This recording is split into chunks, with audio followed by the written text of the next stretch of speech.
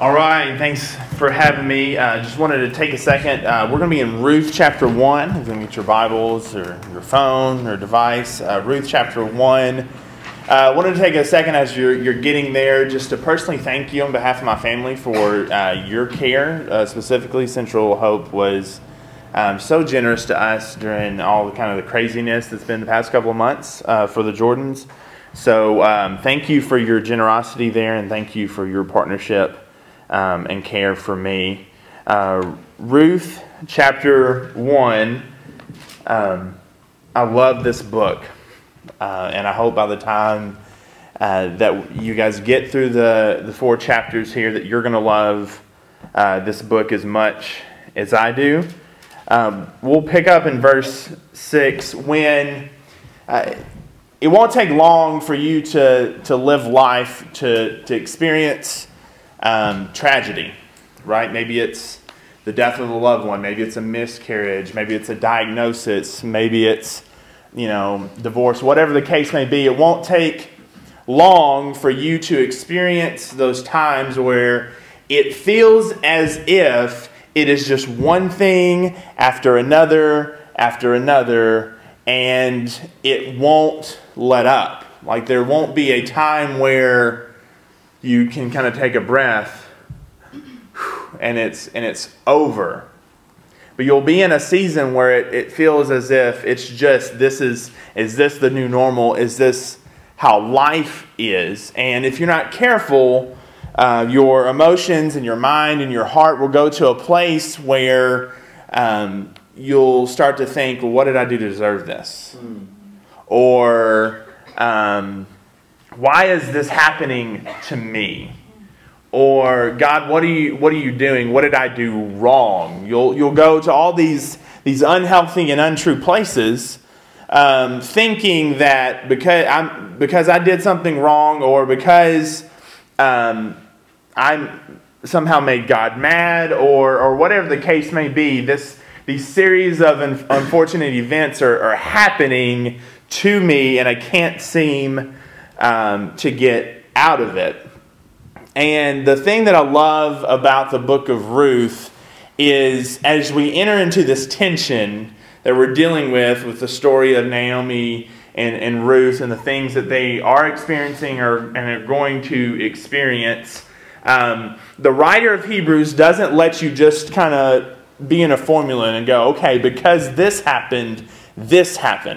Or because Naomi didn't do this, this is the consequence. Or because they did this is what happened.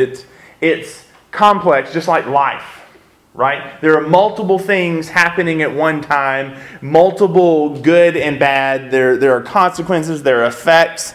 There, at some level, is just deep suffering, and it feels as if it is just one thing after another. And to understand this, we kind of want to just take a second and read this and listen to this as if we are the audience that would originally heard Ruth. Ruth would have been read every year during the Passover time, during the barley harvest, and as we get into today's chapter, you'll understand why. And because a lot of people couldn't read back then, they would just hear it, and they wouldn't know the advantage we have in having all of Scriptures. They wouldn't know how the story kind of unfolds. They would instead kind of be left with the tension of what's happening. And so I want us to kind of approach the text here that way, and remember where we are in Ruth compared to last week. If this were a Netflix special, this would be previously in Ruth. It's during the days of the judges. And if you know anything about judges, it was a time where there's no ruler, there's no government. People are kind of doing whatever they want to do. And you get this continual series of Israel's doing what's evil in the sight of the Lord. They then beg God for a deliverer. God raises up a deliverer. He shuts down their enemy.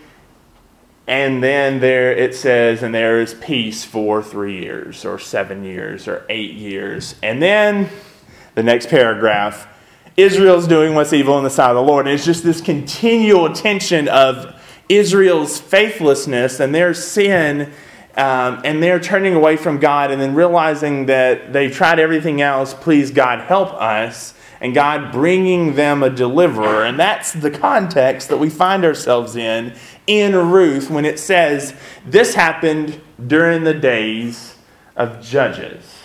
Now, the thing you got to appreciate about the writer of Ruth is kind of the hints that he's going to give you along the way.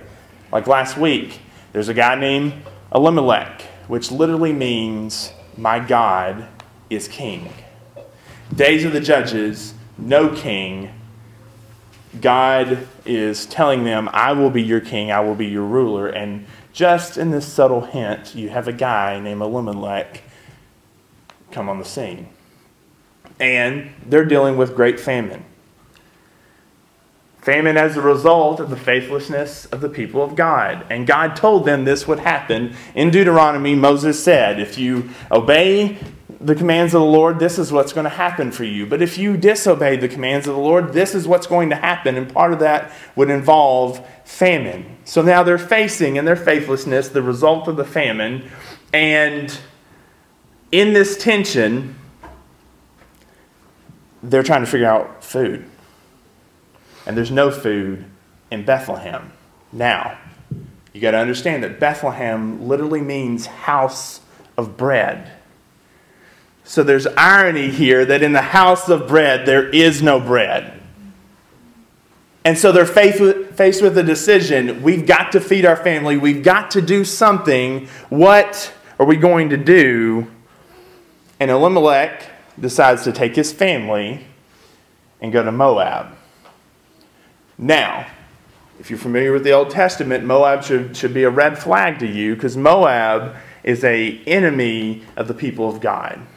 When they were in the wilderness leading to the promised land, they asked to go through Moab, and Moab said no. Now you think, well, okay, they could have just gone somewhere else. But you got in the geographical area, Bethlehem is separated by the Dead Sea. On the other side of the Dead Sea from Bethlehem is Moab. So they were trying to kind of get to the promised land, and they had to go through Moab to get there, and Moab wouldn't let them do it. Then another time, Moab, actually the women in Moab were kind of known, we'll call them ladies of the night.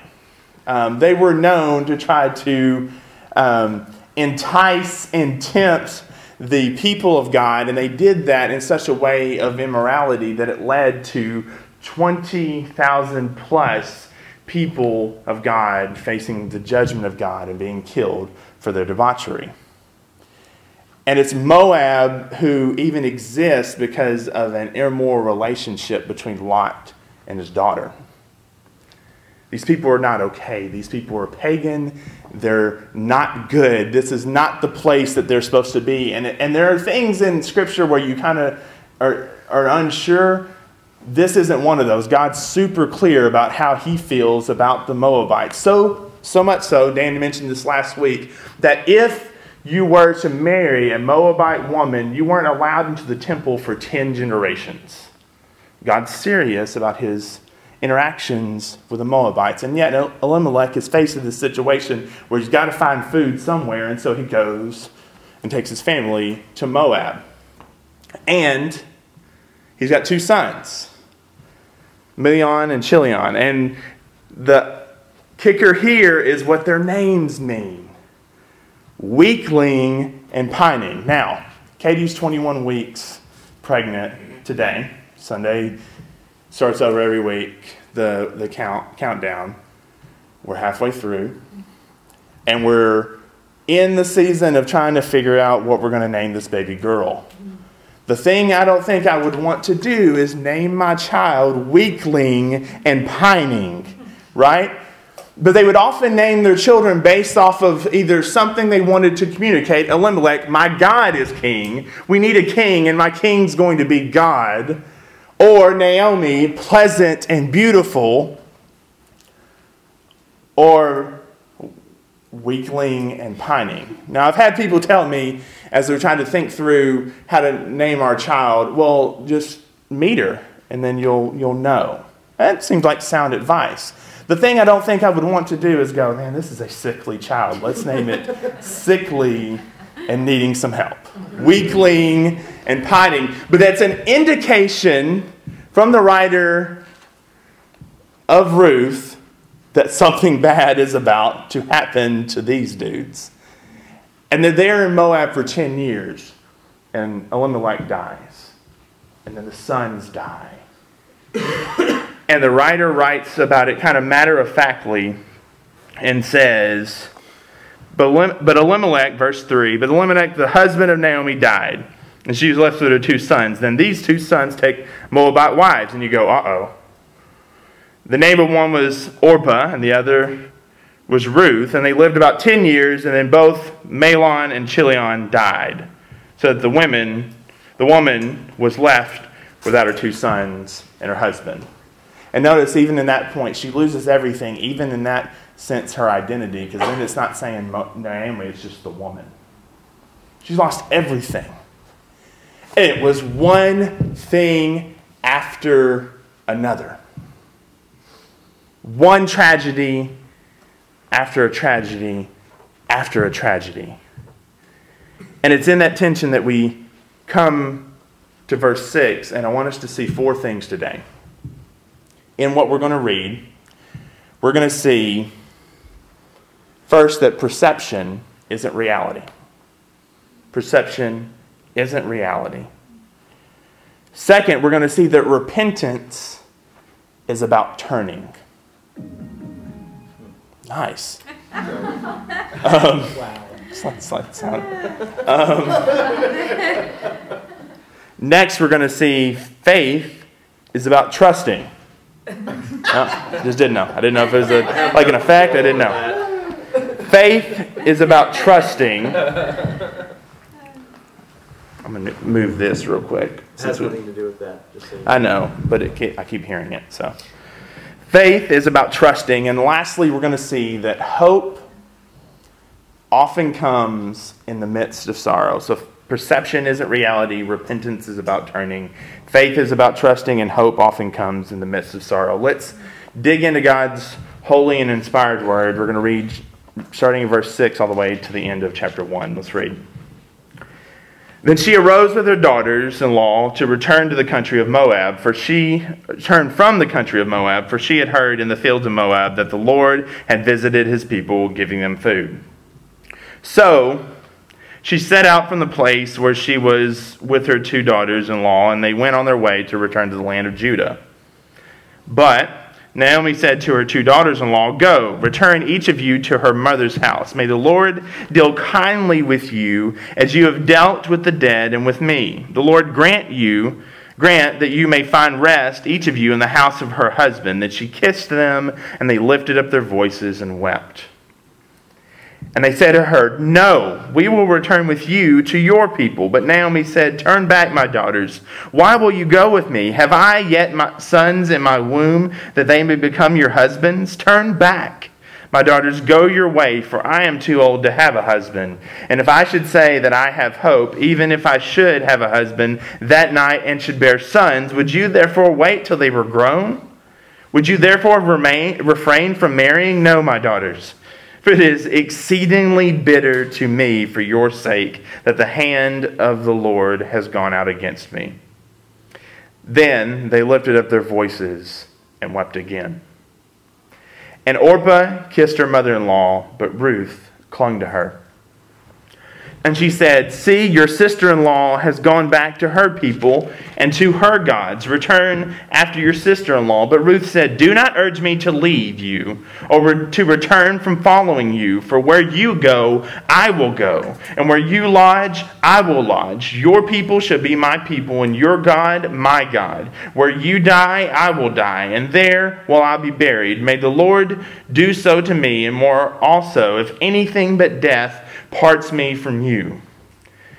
And when Naomi saw that she was determined to go with her, she said no more. So the 2 of them went on until they came to Bethlehem. When they came to Bethlehem, the whole town was stirred because of them. And the women said, "Is this Naomi?" And she said to them, "Do not call me Naomi. Call me Mara. for the Almighty has dealt very bitterly with me. And I went away full, but the Lord has brought me back empty. Why call me Naomi, when the Lord has testified against me, and the Almighty has brought calamity upon me? So Naomi returned, and Ruth, the Moabite, her daughter-in-law, with her, who returned from the country of Moab, and they came to Bethlehem at the beginning of the barley harvest. Let's pray. Father, I thank you for Central Hope. I thank you for your word. Would you please help us to understand it and to fall more in love with you? It's in Jesus' name we pray. Amen. So there's a lot. This scene of Naomi hearing that back home this famine is over, that the Lord has dealt well with his people, that there actually might be hope for her to go back home. Because you got to think, whether it was Elimelech's idea, whether it was Naomi's idea to go to Moab to try to find food, oftentimes thinking about her sons being gone, thinking about her husband being gone, you got to think through tears. She often thought, what if we had just not gone?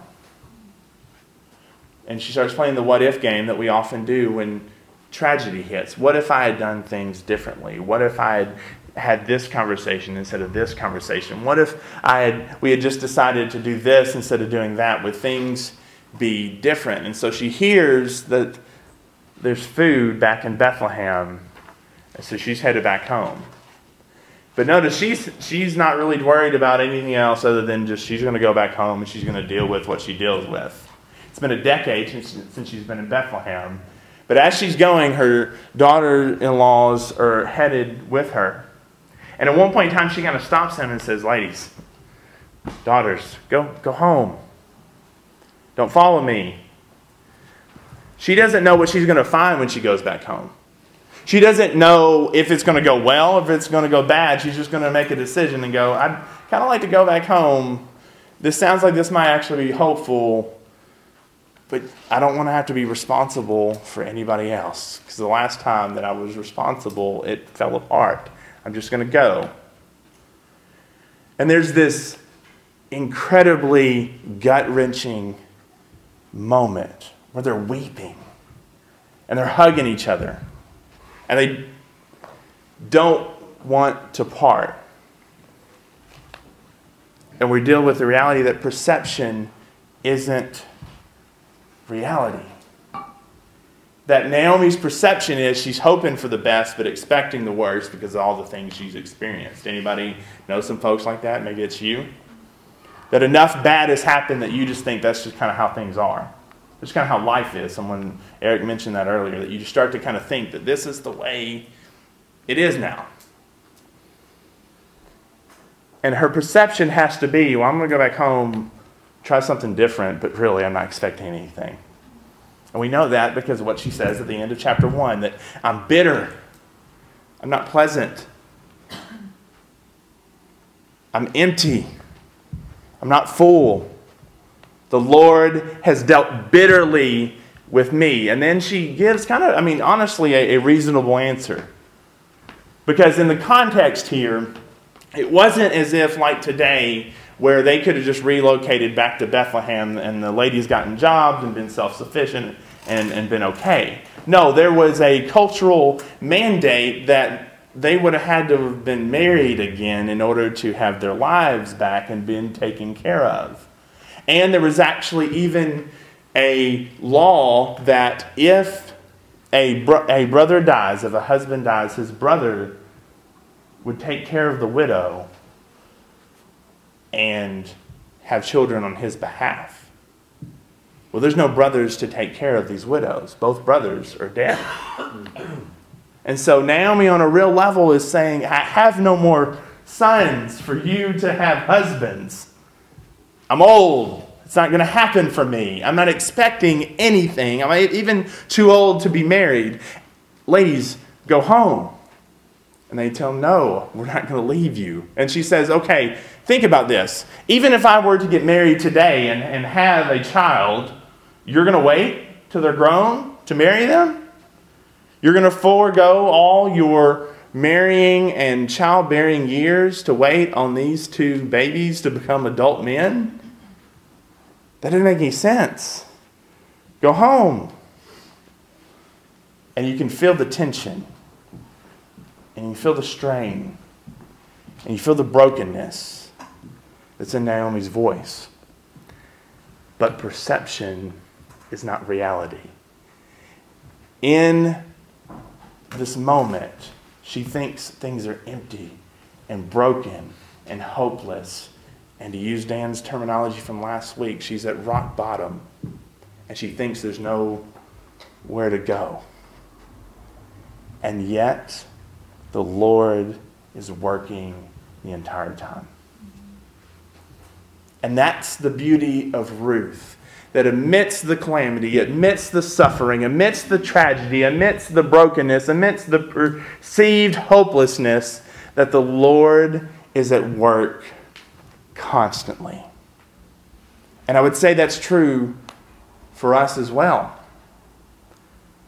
That even in the past couple of months, I can look back to how the Lord has provided for our family time and time and time again, even in the midst of days where it felt like if I have to make one more phone call, if I have to hear one more ounce of bad news, if I have to deal with one more piece of insurance or one more whatever the case is, I'm going to scream. And yet the Lord has been gracious. And I can look back on times in the past when I lost my mom or lost my dad or lost my stepdad, where the Lord was gracious. And I can remember being in college when my dad died and thinking either he's God and he's got me, or I'm going to find out that he's not. I'm here at 32 telling you that even in the midst of this brokenness and tragedy, the Lord is at work. This is what Paul is talking about in Romans 8 when he says, and I know that God works all things together for good to those who love him and those who are called according to his purpose. Her perception is she's empty. Her perception is that all is lost, but that's not actually reality. And then we get into the second thing that I want us to see here. This idea of repentance being about turning. The writer of Hebrews wants, or the writer of Ruth wants you to understand this idea of turning. That's why he continuously uses this word return as a note again and again and again. Verse 6, verse 7, verse 8, verse 10, verse 16, and verse 22. All are around this idea of returning. She's returning to Bethlehem. She's telling them to turn back and go home. Naomi is begging them to turn away from her. She is trying to turn back away from Moab. Ruth is telling her, don't tell me to turn away from you. This idea of turning is ever present before the audience and before us in reading. The writer of Ruth wants you to see the significance here. That Moab is the place where God told them not to go. The presence of God rests among his people in the Old Testament, in the Promised Land, in Bethlehem, back in Israel. That despite the fact that it looked as if there was no hope, God is being gracious to them even though they don't deserve it. If you don't believe that, go back and read Judges to understand Ruth. I mean, paragraph after paragraph after paragraph of just they do what's evil in the sight of the Lord and the Lord brings them a deliverer. That's the gospel. That we deserved nothing but the wrath of God and everything that comes along with it for our sin, and he instead brings us a deliverer. And so, in this moment, you see Naomi turning back. You see her going back to the presence of God, back to the people of God, back to the covenant community. But you also see a turning point here where Orpah and Ruth have to make a decision. Because repentance is about turning. And in this moment, they've got to decide. It's a turning point. Orpah's decision is based off of opportunity. Maybe Naomi's right. Maybe I need to stay with what I know. Maybe I need to stay with my gods. Maybe I need to stay with my comfort. Maybe I need to stay where things could be easier. Maybe there's more opportunity. Maybe I stay and do the same things I've been doing and see how it works out. And she turns. And Ruth, instead, turns to Naomi. And listen to the language of what she says in verse 16 again. But Ruth said to her, "Do not urge me to leave you or to return from following you. For where you go, I will go. Where you lodge, I will lodge. Your people shall be my people, and your God, my God." That should sound familiar to us, because here, Ruth, after 10 years with Naomi, 10 years in the family, 10 years of understanding how her family works and understanding their rhythms and the things that they're about, Ruth now recites back to her a conversation that Naomi probably had with her family time and time again.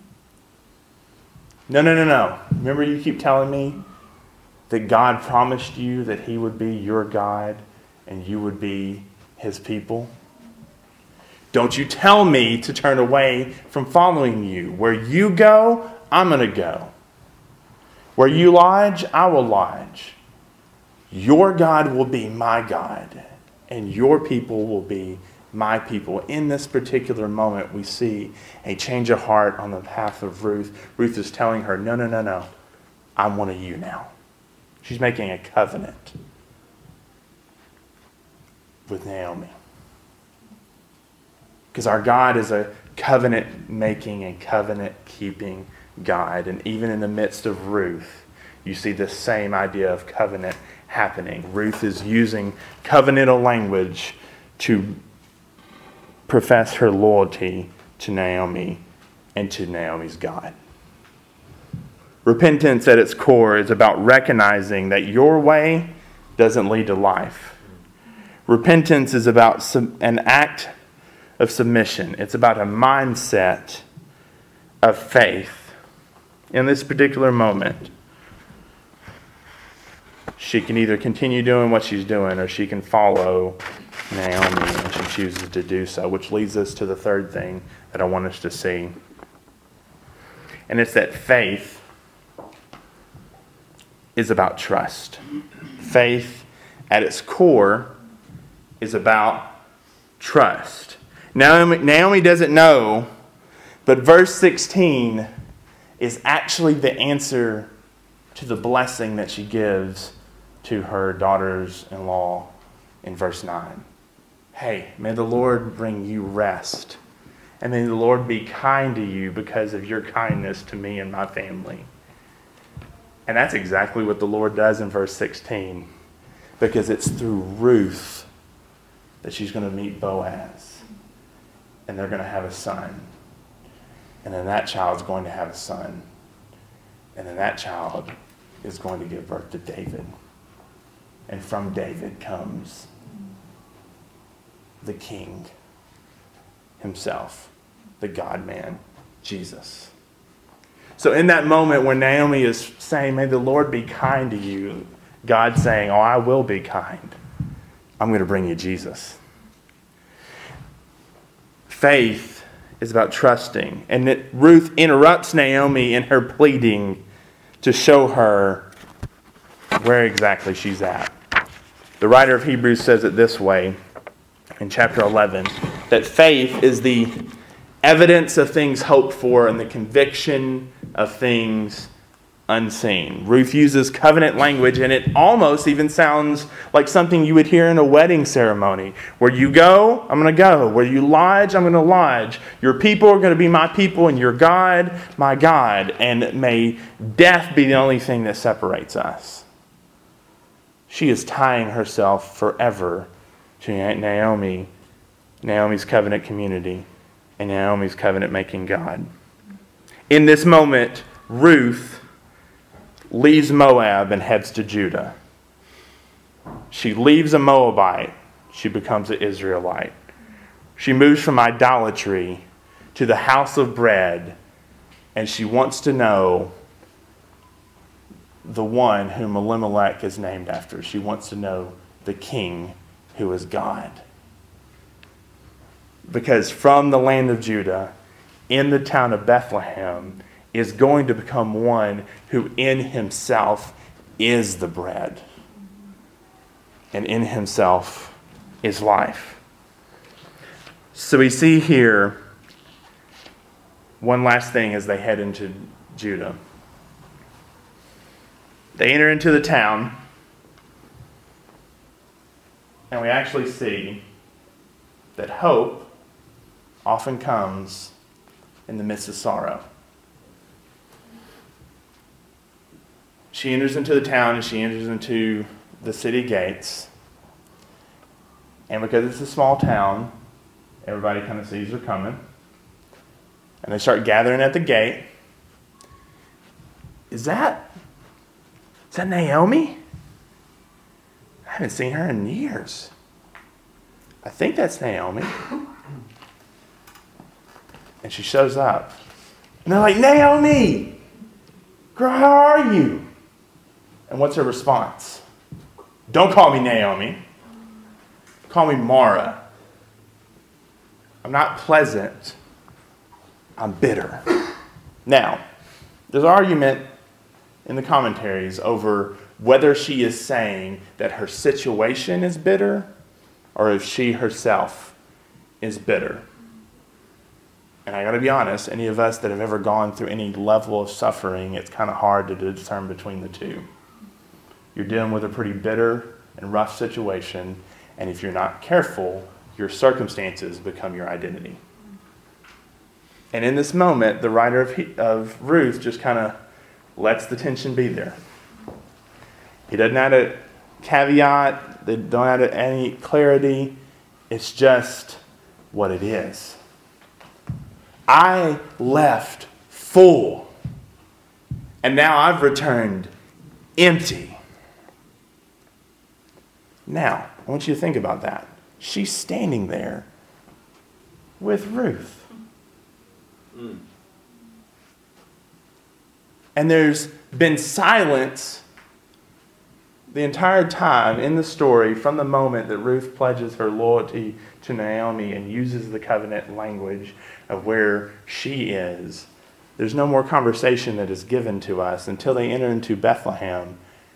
And the only thing you hear from Naomi is, I have nothing. I am empty. The Lord has dealt bitterly with me. And there's Ruth. Probably kind of a couple steps back. Because this is the first time that she's identified as Ruth the Moabite. And they would have recognized her immediately. Maybe she's got some sort of scarf on that indicates she's a Moabite. Maybe she has a different skin color. We don't really know what the indication is, but they know that she's a Moabite. But they know she's a Moabite from looking at her. And she rolls in, and Naomi says, I've got nothing.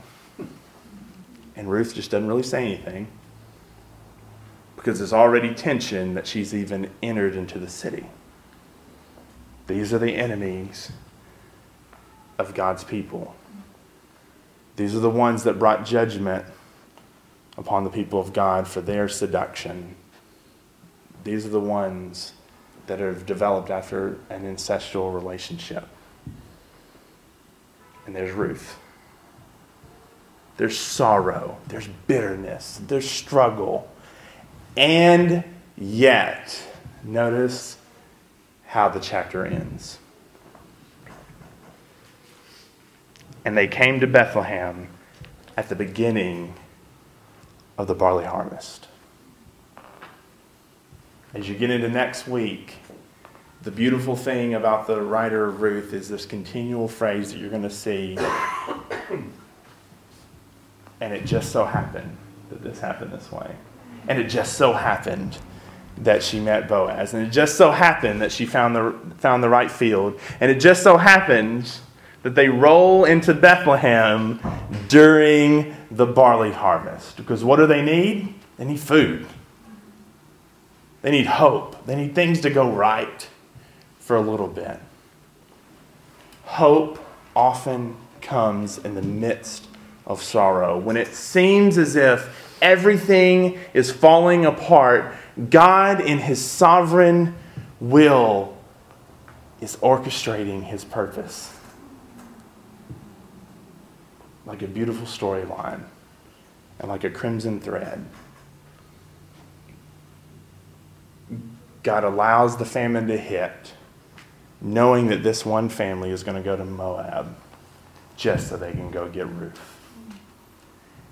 And Ruth is one of 4 ladies in the lineage in Matthew, all of whom are messy, all of whom are complicated, all of whom have some checkered history. And here, in the midst of brokenness, we find hope, because it's from the womb of Ruth that Obed's going to come. And from Obed, Jesse. From Jesse, David. And down the line, through the line of David, through his throne, is going to come our King, our God, and our hope in the brokenness, Jesus. So perception's not reality. Even in the midst of the perceived brokenness, God is always at work. And repentance is about turning. Turning from our ways of thinking we've got it all together, or things we can figure it out, or all the other ways in which we're trying to white knuckle our way into making things right. And faith, at the end of the day, is about trusting that God is who He says He is, and He will do what He says He will do. And I trust and put my faith in His finished work, because hope is coming. And hope is found in the person of Jesus Christ. So let's go to the end of Ruth. And I want you to constantly have this ending in mind. Ruth chapter 4, verse 18. Now these are the generations of Perez. Perez fathered Hezron, and Hezron fathered Ram, and Ram fathered Amminadab, and Amminadab fathered Nahshon, and Nahshon fathered Salmon, and Salmon fathered Boaz, and Boaz fathered Obed, and Obed fathered Jesse, and Jesse fathered David. The writer of Hebrews wants us to say that even in the midst of the brokenness, God is at work.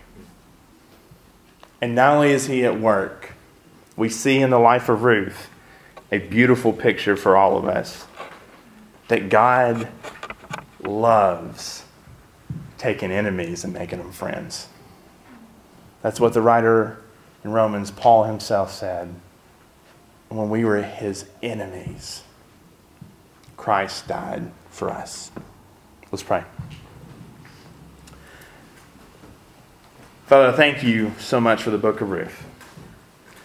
I thank You so much that You are a God who is constantly at work, even when we can't see it. And You are a God who loves to take broken situations and put the pieces back together. And You're a God who loves to make Your enemies Your friend. Thank You for being our friend. Thank You for Jesus. It's in His name we pray. Amen.